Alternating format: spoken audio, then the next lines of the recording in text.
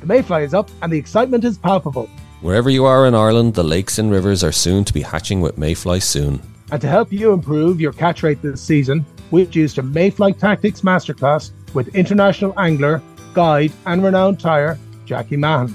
If you want to learn about setup, tactics, conditions and flies, then head over to www.irelandonthefly.com/masterclass, where you can find out all the details to access the recording and Jackie's notes. If you want to catch that difficult fish or try out new tactics, then this masterclass is for you.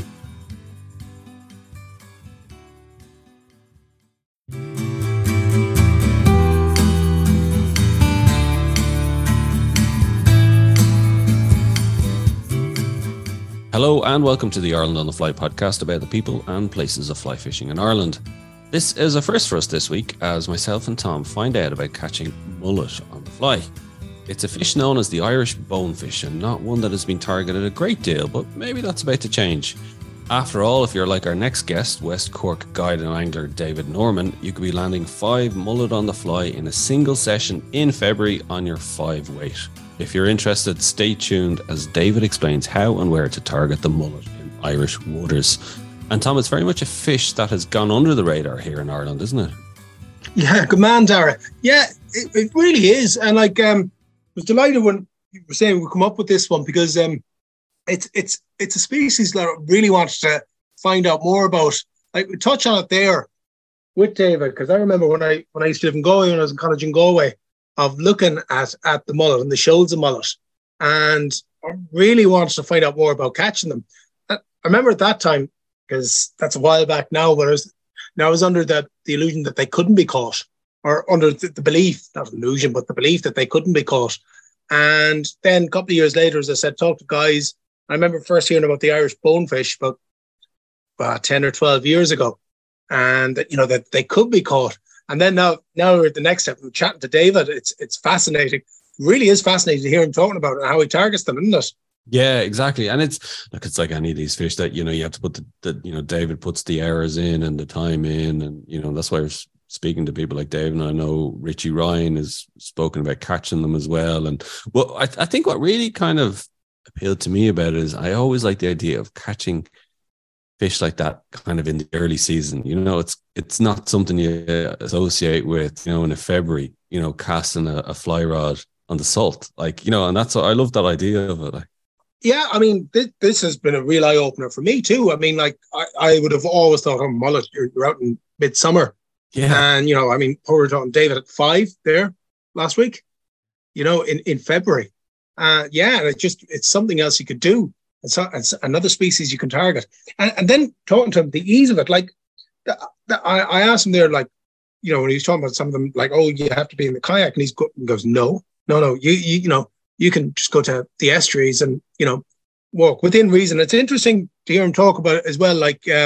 You can't be jumping up and down and running around after them either. To me, it just opens up another world of interest in terms of fly fishing and species that you can get. How's the fishing? Actually, how's the season been? You were out. Was boating there at the weekend, and it's tough going. We had a couple of fish on the fly, which is great. With clients, was it? Yeah, Stuart and Evan McMicken were out from Athlone.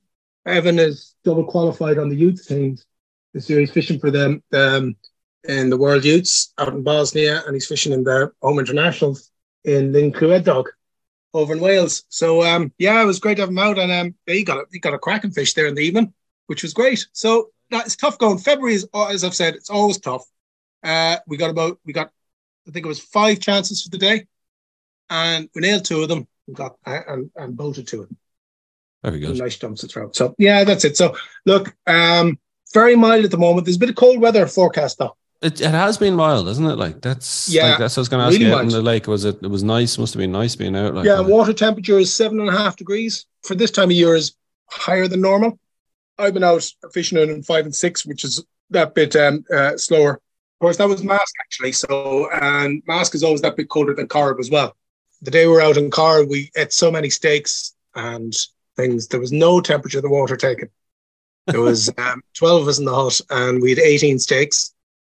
Peppers, onions, scallions, mushrooms, fried potatoes. It was a veritable feast. And we got into the hut at 1 o'clock, and we left the hut at 20 to 5, and everybody went home. Yeah. Great Fishing, opening there. what fishing? Exactly. I was out myself recently, pike fishing in Lake St. Clair. Oh, yeah. Where in East Clare there, is it? Yeah. Which one? We were fishing Dromore Nature Oh, Reserve. yeah. Lovely. Yeah. The first time, again, I've always wanted to fish the Lake St. Clair of pike fishing on Derg and in the Midlands, but I've never done it in Clare, and it was on the fly, and it was it was good crack. Now it was Any joy? Small jack, like, and the Yeah, other fella great.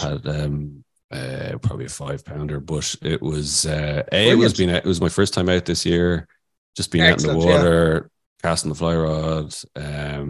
It was funny, actually. It just shows you how the conditions, like, so it was very mild, and then as soon as we got out into the lake, the breeze, gusting wind, it was bloody tough trying to get proper drift, and like we were struggling just getting the drifts going, and trying to find. I was just thinking of yourself, Tom, going, Jesus, there's a bit more to this boat than larking.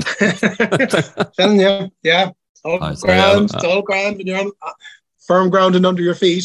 Yeah, and particularly if it gets squally or anything at all, it can be a nightmare. It's like what we were saying, and we discussed it later. It's another variable.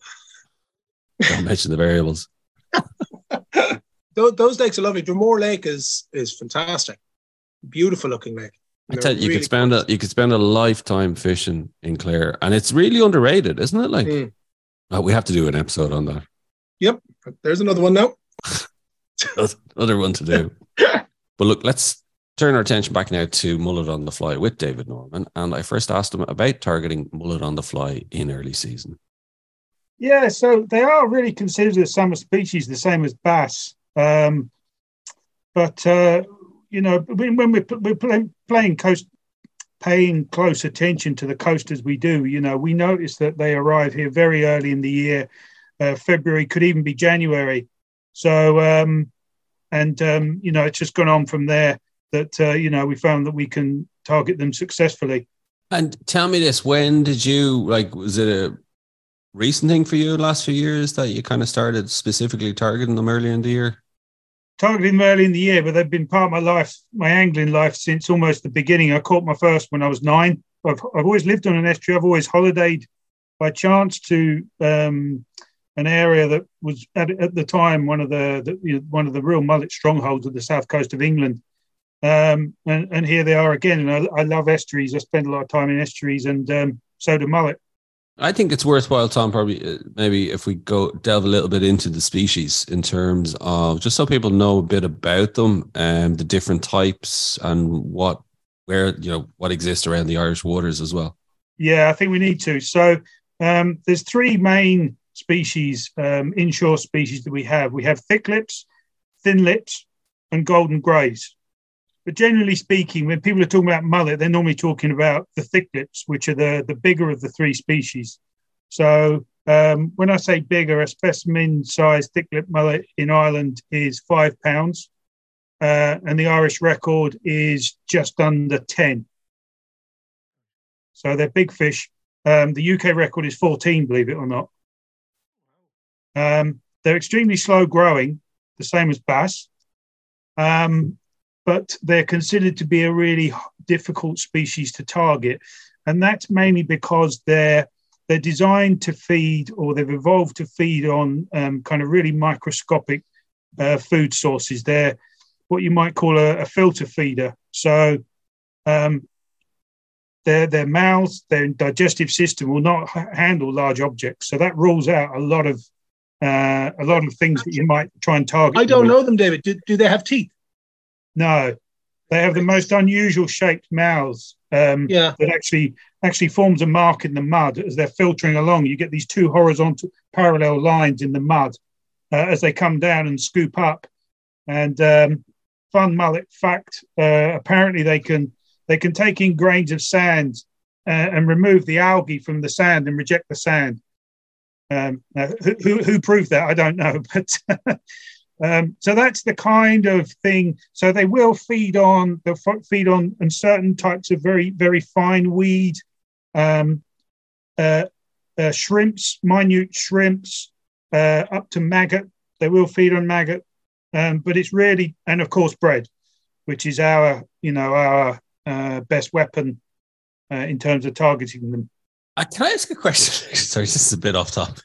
I'm just back from Lanzarote, right? And I was on the coast. I know. Bear with me a second. There was along the coast there, like just even in the beach, there was just fish everywhere in the water, around your ankles, and I don't know what they were. Right, you might be able to feel me. There were different types of silver, white silver type fish, and it was bred all the time. So I could literally stand there in the water and I just would take a crust of bread and just start sprinkling into the water, and they would come in their hordes. Yeah. I nearly managed to get them to actually take it from my hand. Yeah. So I would literally hold it in my finger and I tried all different things. I tried whatever I had in my lunch. I had crisps. Everything. What is it about bread? Can I ask that they just go nuts for it? It kind of goes back to their digestive system, as I say, that they can't really cope with anything much bigger than that. It's something that's abundant. So mullet, they're pretty smart. Now you're seeing them there in huge numbers in warm water, which they like. But to delve a bit deeper into the Irish mullet, they differ in behaviour from estuary to estuary. So in some estuaries they're interested in bread, in some they're not. In some bays and areas they'll be interested in maggots, and some they're not. So that you get this localised behaviour, which suggests the fishing are coming back to pretty much the same areas in the same shoals each year. Again, similar to bass. So yes, they love warm water, and there's one or two different species around the Mediterranean as well. But that's what you're seeing going on down there. But unfortunately, Irish mullet aren't quite as friendly as the ones you met. I couldn't believe it. I'm raging I didn't bring the rod, the fly rod, because I have a little travel rod. Oh, did you not? God. Long story. Oh, okay. Give me a shout before you go back, and I'll set you up. Oh, I tell you, I would just like the potential for Lanzarote when you see the rocks and the surf and and then even David, the kayaking. I know we'll get into the kayaking a little bit with you, just talk about the season, but the coastline in terms of, I was just like, because even when I was looking online to see if there was any guys that did fly fishing trips guiding out there, nothing. And even just information on like fly fishing around there was nothing, like pretty much I couldn't believe it. Totally untapped. Absolutely untapped. Yeah, completely. And the species that they'd have out there, and very easy to get to. I mean, fantastic fishing destination. Yeah. So you won't make that mistake again. No. I tell you, David, if you're looking to go to warmer climes, I tell you, there is. Yeah. I can't help but notice one thing you said there, David. I picked up on immediately. You said Irish mullet aren't as friendly. So I have heard they spook easily. Is that the way? Yeah, definitely. Yeah. And this is part of the problem. I mean, it's extremely visual form of fishing, which sometimes I think can make it worse. So that there's a couple of other names which might help sort of explain this a bit better. One would be the UK bonefish, UK and Irish bonefish, because they look a little bit similar. I've heard them described as the Irish bonefish. Yeah, the Irish bonefish, and that's basically because they fight as hard. But another one you might not have heard is grey ghosts. And that's really because if you start to cause too much disturbance, they might panic and sprint off like any normal fish. But quite often they'll just drift away from you. You won't even see them go. They'll just be gone, They just have this ability. They're such a grey... if I could just describe them to people who haven't seen them, I mean, they're an extremely... I know all fish are streamlined, but these are a particularly streamlined fish. They're particularly grey in colour. They have quite a large tail fin, which obviously helps them fight the way they do. And as I say, these rather strange shaped mouths. And but no, I mean, I don't think you'll be hand feeding Irish mullet.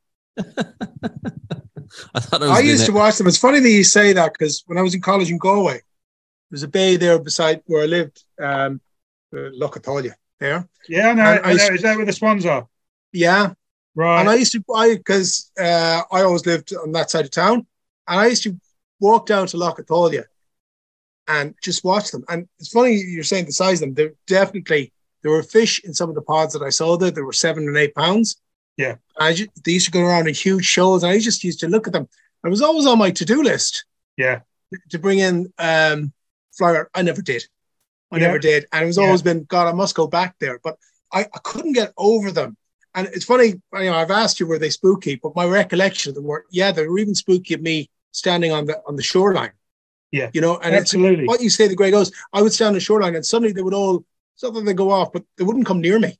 They're very susceptible to movement as well. I know with any fishing situation, but if you're silhouetted, then they just see that movement. And I know, like, where I'm hidden, if they see the movement on my rod even, that's enough for them to just drift away. They may not panic, but they'll just drift away from you. But this is a big but. If they become preoccupied with feeding, especially if it's on natural materials, like someone said to me, you can almost walk across the backs of them.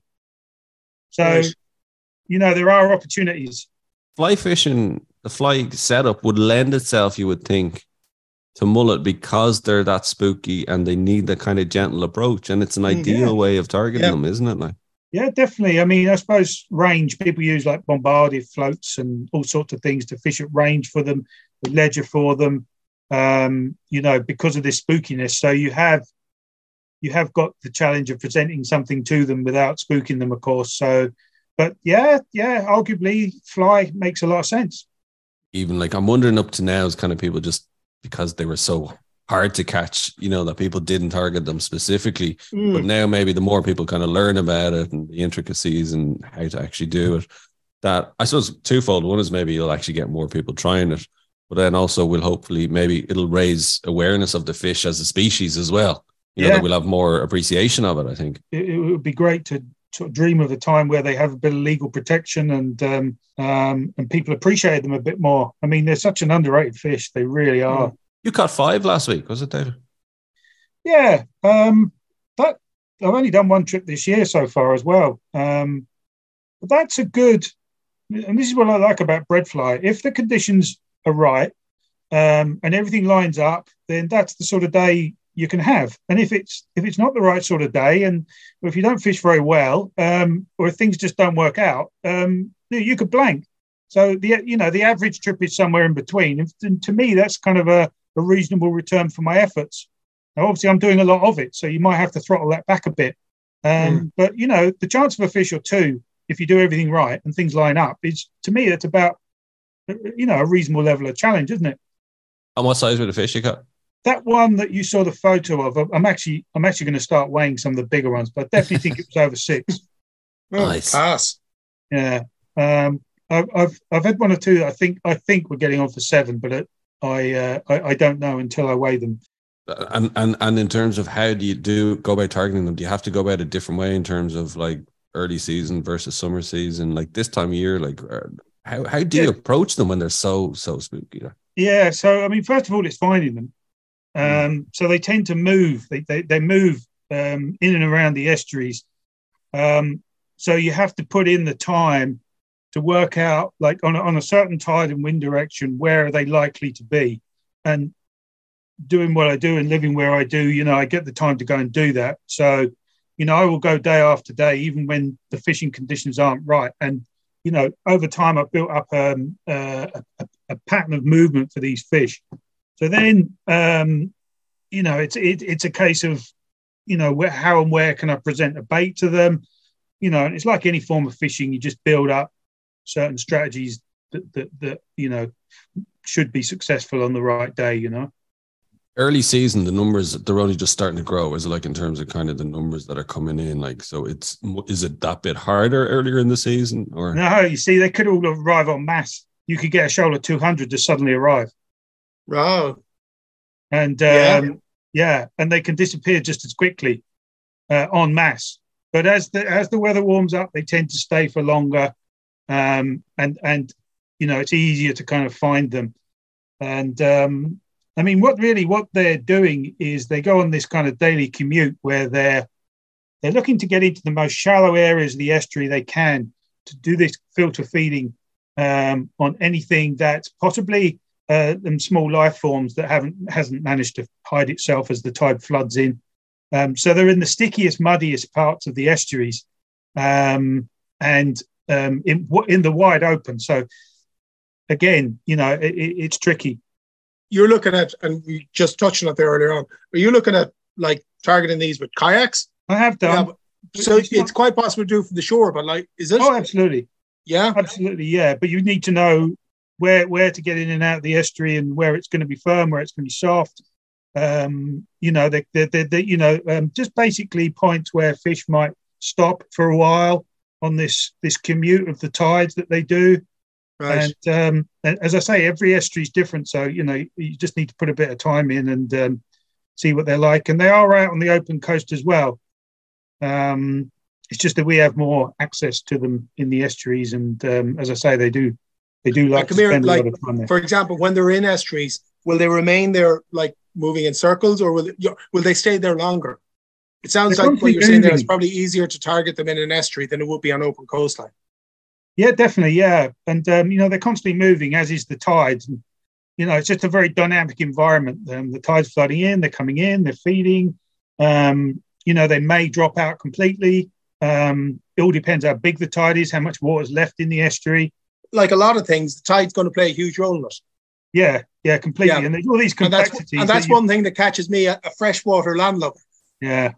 The variables. Yeah. Yeah. Absolutely. So what, then, for example, like, is a rising tide better, or is when the tide is flowing in the best time to target an estuary? Yeah, it could be. They will hold up on a dropping tide as well. But I think, as I say, the key thing to think about is that they want to get into the shallowest water they can, because that's where the richest nutrients are. So that's the key time. And then we can sometimes successfully target them when they're just milling around. You'll see a lot of surface activity from mullet, and I've in my own head, I try and determine whether they're feeding or frolicking. So they do a lot of frolicking. They do a lot of social stuff, and they'll do a lot of coming clean out of the water for no apparent reason. It's quite a visual spectacle, to be honest. So I take it at this stage, then you'd have a fair idea when they're frolicking as opposed to feeding. Yeah, and part of that is just by testing them. I mean, we are predominantly fishing with a bread fly for them. Is by far the more reliable method, especially considering everything I've said about them. I do fish for them with natural patterns as well. I get a few each year on those, but I haven't really established the reliability with that. But that's very much a possibility as well. Once given patterns, a guy from the north, and it was like a micro salmon fly. It was dressed on a treble. It was very small treble, like a small shrimp salmon fly. Yeah, absolutely. These would be the sort of the micro shrimps that I was talking to you about. Right. So then, like, already we're seeing this. There's quite an array of flies that you can be using for them. You're talking your bread fly, shrimp flies. Would you use maggot flies as well? Yeah, that can work definitely. Yes, if you can find huge piles of rotting seaweed where I think it's the sandfly lay their eggs. Right. As the weed decomposes, the eggs hatch into maggots, and combined with a big spring tide and a light offshore wind, this hatch, if you like, of maggots floating out across the surface, and in some areas the mullet will absolutely hoover them up. Wow. And all you'll see is mouths up on the surface, just sucking them down. That sounds fantastic. And so would it be like, let's say with trout, if you presented a bread fly to them, they won't look at it because they want a maggot fly? I think so in that situation. Yeah. I don't think they'd be much interested, but yes, no, in the absence of that, and the bread fly does a very, very similar job. Can I ask, when they're in that feeding frenzy, David, then do they spook less so? Yeah, they spook less. You still have to be careful and, keep your try and obscure yourself. And, they're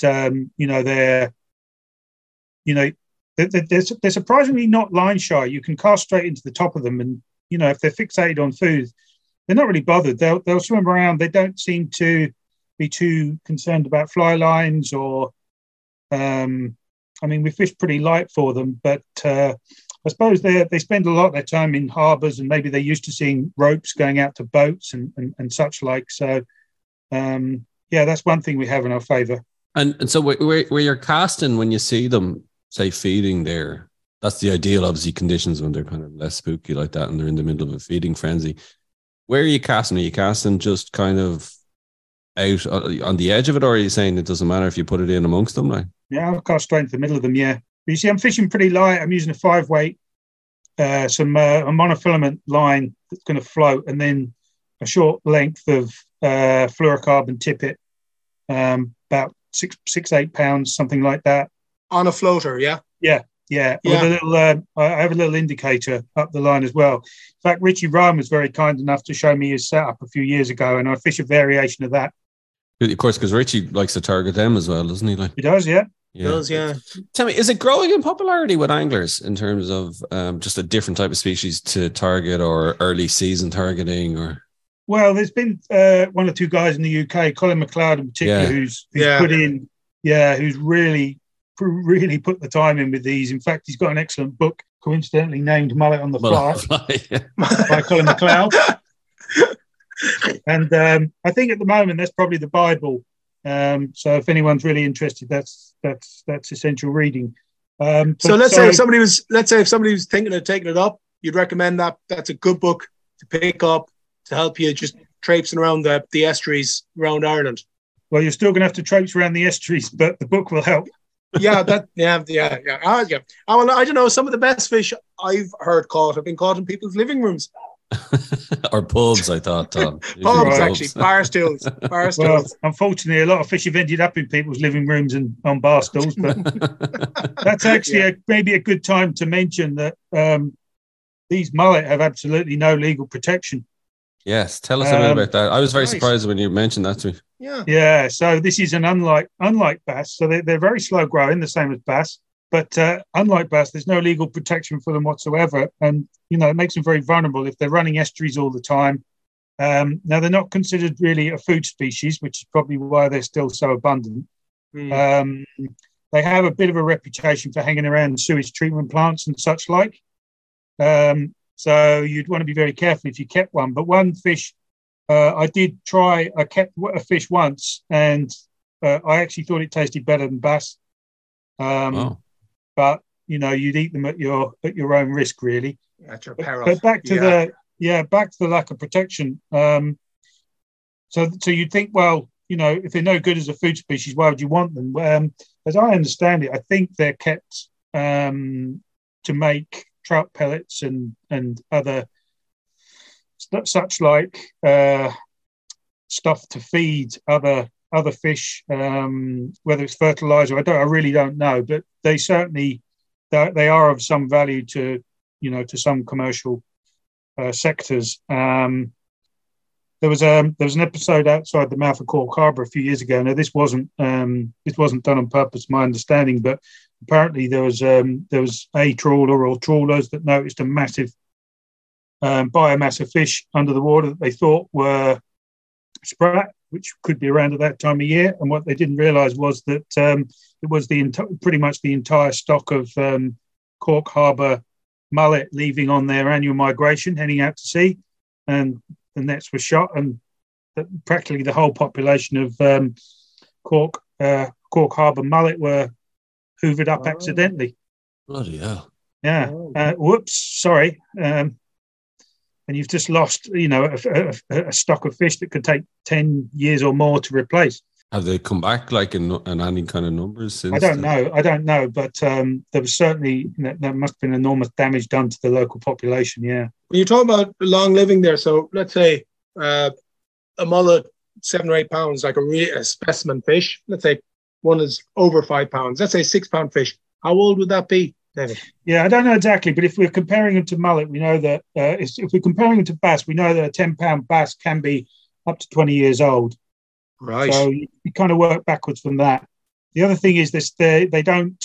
The mature adults don't necessarily spawn every year. So some go offshore to spawn, some don't. Actually, what is their cycle? When do they spawn?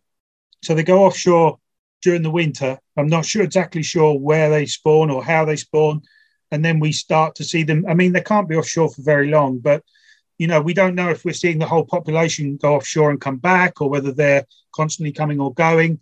But we do. When we see them here in around our shoreline and estuaries, they're not here to spawn; they're here feeding. Yeah, so far as I know, yeah. Can I ask you, David? Do they? How far up do we know, or do you know, in terms of the Irish coastline? Are they like bass, where they're limited by the temperature of the water? Yeah, I mean, I know they're extremely widespread. They're definitely, I would say, in probably every estuary in the Republic, and I'd be surprised if they're not in the north as well. Yeah, actually, the flies I got, the shrimp flies I was telling you about, are actually it was a guy, Leslie Holmes, he used to fish the Bann estuary.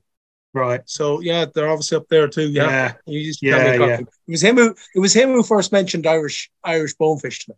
Yeah. Okay. Yeah, when I heard that, that kind of sets your pulse racing. All right, when you think of it, Yeah, I would say though, I would have a slightly different view on, in terms of, I would say pollock would fight a hell of a lot harder than mullet. Right. Yeah, I mean, I can handle 6-7 pound mullet, thick lip mullet, on a 5 weight. The setup I've suggested, reasonably well. I mean, there's a lot of sort of stalemate situations because you're fishing pretty light for them. You can only put so much pressure on them, especially if they're in current.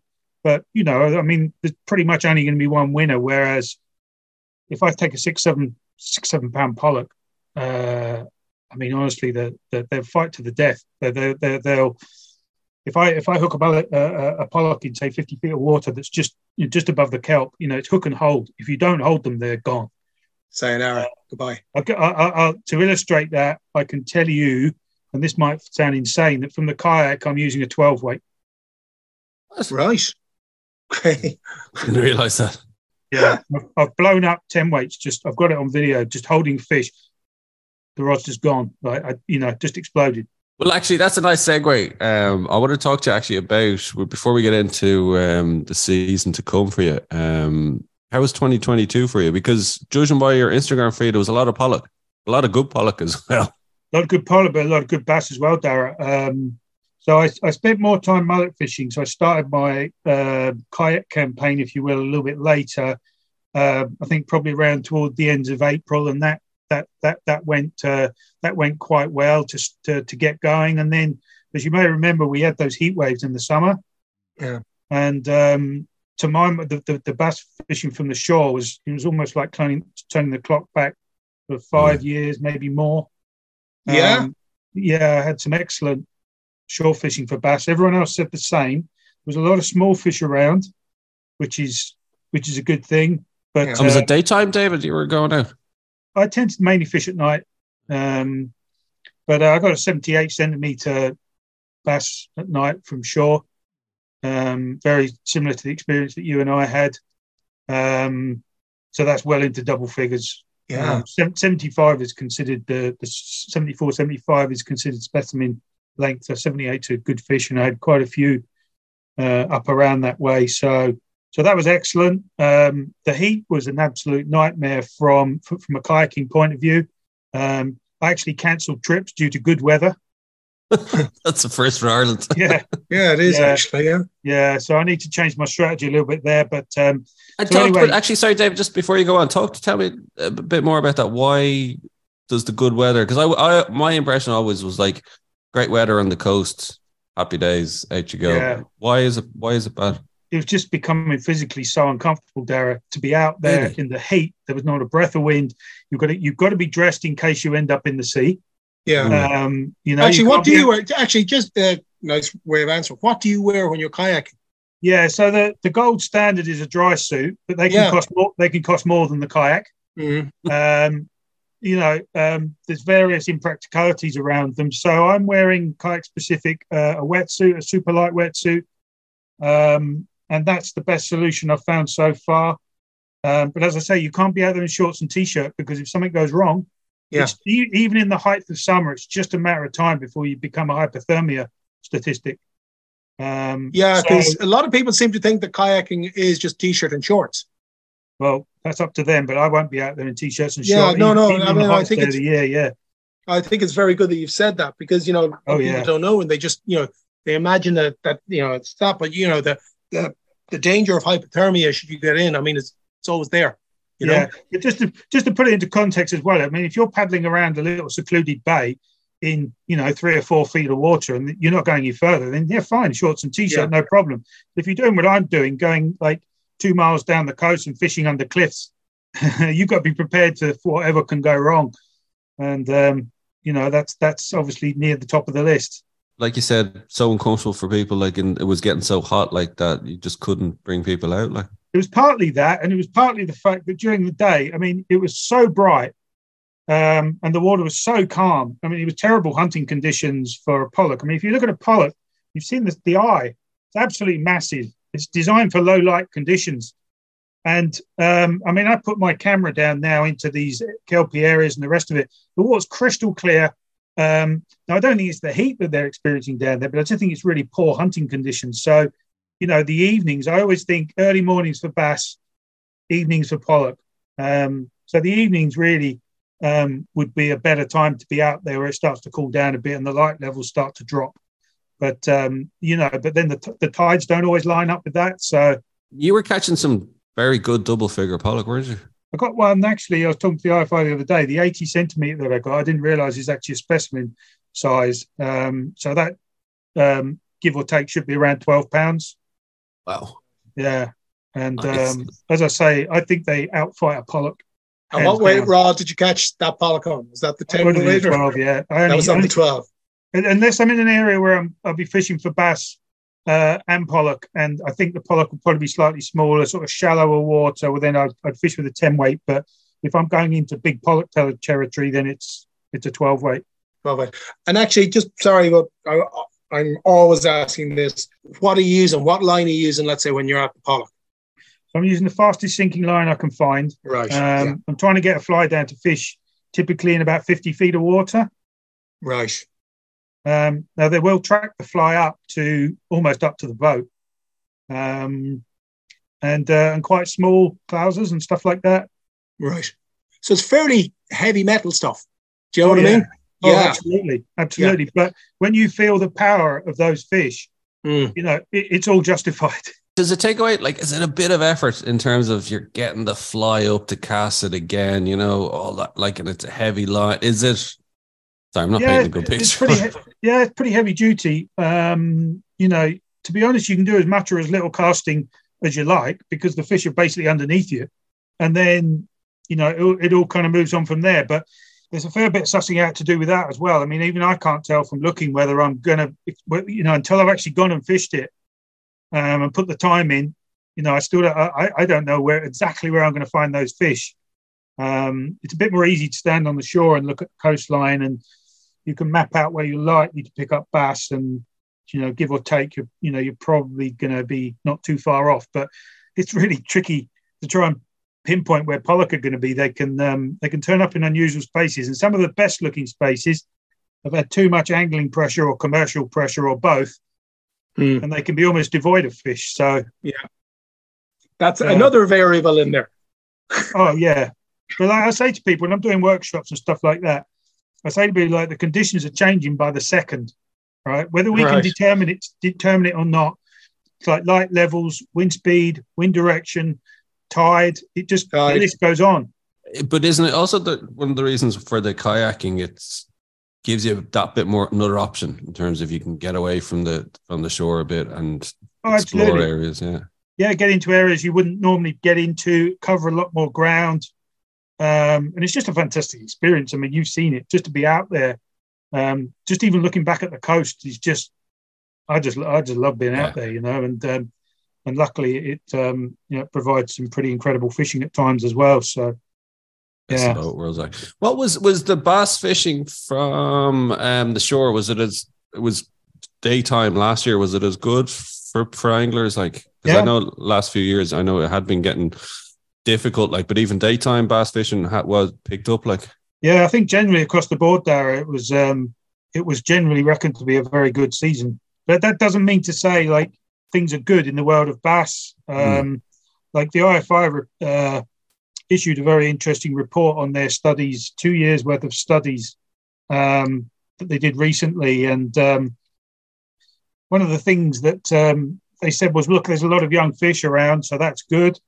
But the bigger fish aren't surviving to the sizes that they should.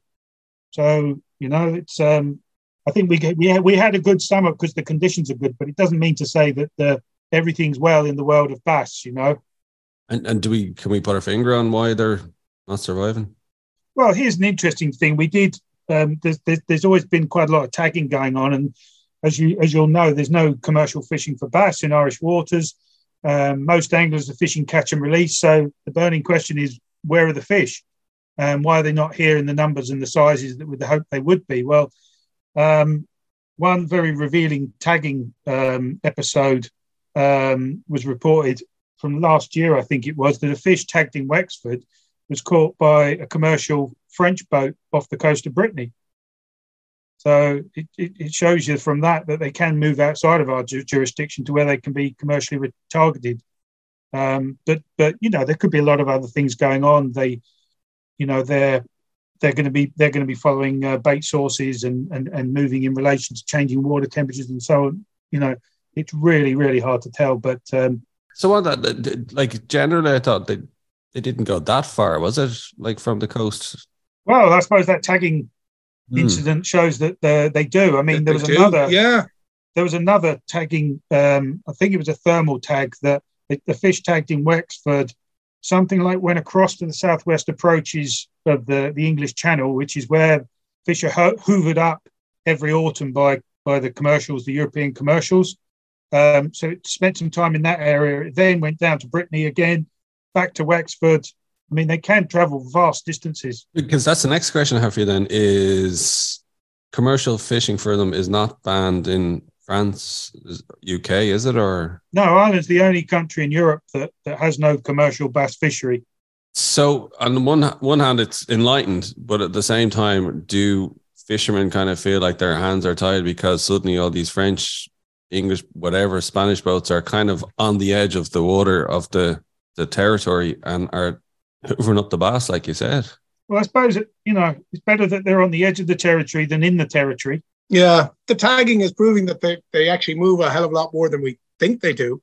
That's just one maybe not explanation, but that's just one sort of theory that it is possible that we can. Well, where are they going if we consider everything that's been said? So. Has there ever been any moves afoot to try and force other countries to introduce a ban on commercial fishing for bass, or would that just be no way? Well, I suppose I don't know. I don't know the answer to that, to be honest, Dara. I mean, no, I don't know. I suppose it's down to each individual country and how they feel about it. But don't forget, it's not. No one's forcing Ireland to have a no commercial take. It was taken. The decision was taken by Ireland to protect its number one sport fish and its reputation as a sport fishing destination. Once kind of April kicks in, do you kind of then just focus more now on the bass and pollock for the rest of the season? Is it or? Yeah, pretty much. And the pollock gets better right up until Christmas. If you can get out, see, we had a terrible autumn going back to 2022. We had a terrible autumn. I couldn't get out on the water for about 6 or 8 weeks, I think it was. It was just storms constantly. Right. I managed to get out for 1 week before December, and the fishing was just lights out. So I've pretty much got a 9-month season here. And I'm fascinated by this as well, as the way the summers are going with the heat waves and the drought. And, I think the danger is that, the rivers will be getting so low, that salmon angling will become next to impossible over the summer in the coming years and future. And that as a result, people will naturally turn to the coast. Are you seeing any of that? Are you seeing kind of more of a turn in the hotter conditions? People are heading out to the coastal waters to try their hand? I haven't yet. I mean, I'm seeing the coastline getting way busier now with tourists than it ever was. I mean, we had a couple of crazy years during lockdown, but that doesn't seem to have gone away.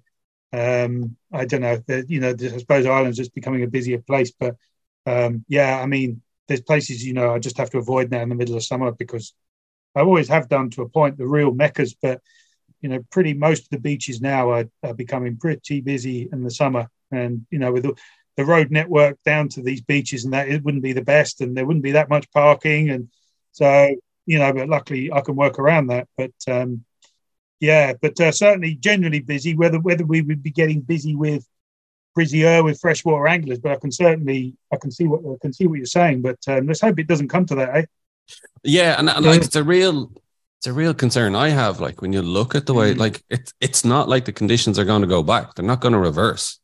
Yeah, they're going to deteriorate further. Yeah, and I can envisage it where rivers are just going to be closed, and that's it. Like, and yeah, it'll become like the norm. It's a grim prospect, yeah, especially for yourselves. And that's why I was saying saltwater is going to become a lot more appealing to anglers in the summertime. Like, so David, in terms of looking to for if people are interested in getting out, I hope they've learned a bit about the mullet for themselves to try their hand at. But if they wanted to do a bit of guiding for bass or pollock down in West Cork, they get in touch with yourself about it. Yeah, absolutely. It's just Angling Adventures West Cork, Facebook, Instagram, the website anglingadventureswestcork.ie. Just Google out Angling Adventures and Angling Adventures West Cork, and you'll find me. And get in touch. And everything is kind of a bespoke. I don't really have set trips. I have a general idea around a trip, and then if someone gets in touch with me, then we discuss what their angling background is, what they're looking to do, and then I try and line them up with the right set of tides that suits their dates, and we kind of build a trip that way, So, it's a lot of fun. It comes down to the variables, like sounds excellent. Yeah, it's my job to narrow down the variables, yeah. But I tell you, it must be so frustrating for yourself though, because you're just at the whim of the weather and the tides and everything, and Well, I've come to the conclusion there's fishing and there's guidable fishing, and I don't know if you'd be the same with this, Tom. Like my trips, my planned trips have to have like a 70-80% in my head chance of success. That means 7 or 8 times out of 10, we have a pretty good trip or an acceptable trip. I can't take people out on the off chance that we're going to catch something. There has to be a pretty damn good chance that we're going to be successful, and that we're going to have an enjoyable experience in comfortable conditions. And when it all comes together, those are the trips we remember. Yeah, because that's what you're there for. Yeah, absolutely. And that raises the bar completely, doesn't it? Yeah, very much so. Final question, David. I don't know if you had a chance to have a look. We like to ask everybody their most memorable fish on the fly. Yeah, I saw that. Yeah, I've got a bit of a cheeky answer for you here. I'm going to say any West Cork pollock. No. Okay, now you got to give us some specifics now. Right. Go on, give us one or two. Because that's just far too many memories. Well, okay. See, I'm not really from a fly fishing background. I've come to fly fishing quite late in life. Most of my sort of memorable fish or even lost fish would have been coarse fish or lure caught fish, so on and so forth. So, I'm in that early stages, I suppose, really, and it's pollock and mullet. I suppose you could say the first mullet I caught on a natural pattern was actually a thin lip mullet on a what was called a flexi worm, and that's a fly. That's one of Colin McLeod's flies, but I didn't even know Colin at the time. It was only through that capture that I met Colin. So, right. How's that? Is that all right? Okay, I'll let you away with that one. but okay, give us one of your most memorable ones caught on lure. Yeah. We'll make this afterwards if I need We've done to, okay. exceptions before, so we're doing an exception again. Your most memorable fish. Okay, what about, can it be a lost fish? Oh, yeah. Yeah. Okay, so I played and lost. I played a fish, a tench, on a lake in the southeast of England for 3.5 hours. Ooh. Jesus. And lost it at the net.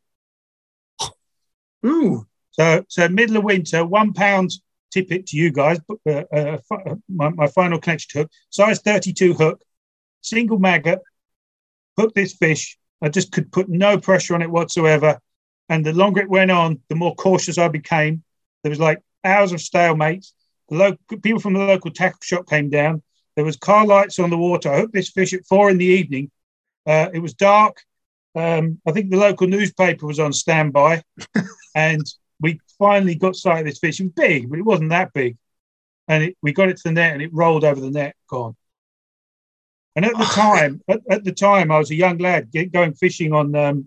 I was using the bus to get there, but I had so much gear. You know what course fishing's like. Yeah. My dad would offer to come and bring the stuff back on his motorbike because we didn't have a family car.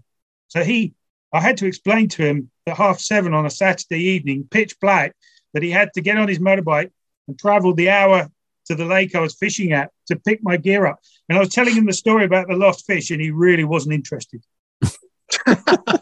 And you didn't even catch it. No, I saw it and lost it. Yeah. But 3.5 hours. There's no exaggerating in that. What exaggeration in that? 4 till 7:30. Your arms and shoulders must have been. Yeah, I could see why that stick in your memory. Yeah. Well, thank God you went to fly fishing instead. Yeah, exactly. I don't take any chances now. That's why I use a 12 weight. 12 weight, yeah. God, if you were playing something for 3.5 hours on a 12 weight now. Well, you're talking tuna territory, aren't you? And we have big tuna here as well, but maybe that's another episode. Ooh, yeah. We're getting exotic now over here, like, aren't we, with our species? Well, that's my dream. I thought we were getting exotic with mullet. This is the upside. My dream upside of climate change is that we get more, say, small tuna species coming inshore. They are around, but they're way offshore. But a lot of these Mediterranean species would be excellent sport fish. So if one or two of those started cropping up over the next few years, then I think everyone will be heading for the coast. Well, on that note, David's West Cork Angling Adventures, where you be catching tuna, whatever you're into. Well, let's hope it'll still remain a bit cold. But David, thanks a million for joining us. I think people have learned a lot about mullet, and a lot into it, and hopefully awareness of the fish as well, in terms of just, I suppose, general awareness of it as a species here in the Irish waters as well. To be appreciated. Tight lines for the coming season, David, and I hope the conditions stay somewhat sedate. Yeah. We don't need too sedate. We like a bit. It's angling adventures. The clue's in the name. Exactly. Remind people, what's the email again, or the web address? Yeah, angling adventures westcork.ie. Perfect. That's great. David, thanks a million for joining us. Brilliant. Thanks, guys. Lovely to chat to you. Our thanks to David Norman for joining us on the show. And don't forget to rate, review, and follow the Ireland on the Fly podcast on Apple, Spotify, or wherever you get your podcasts from. Plus, you can keep up to date on IrelandOnTheFly.com, as well as on Instagram, and myself and Tom will be back with another episode about the people and places of fly fishing in Ireland.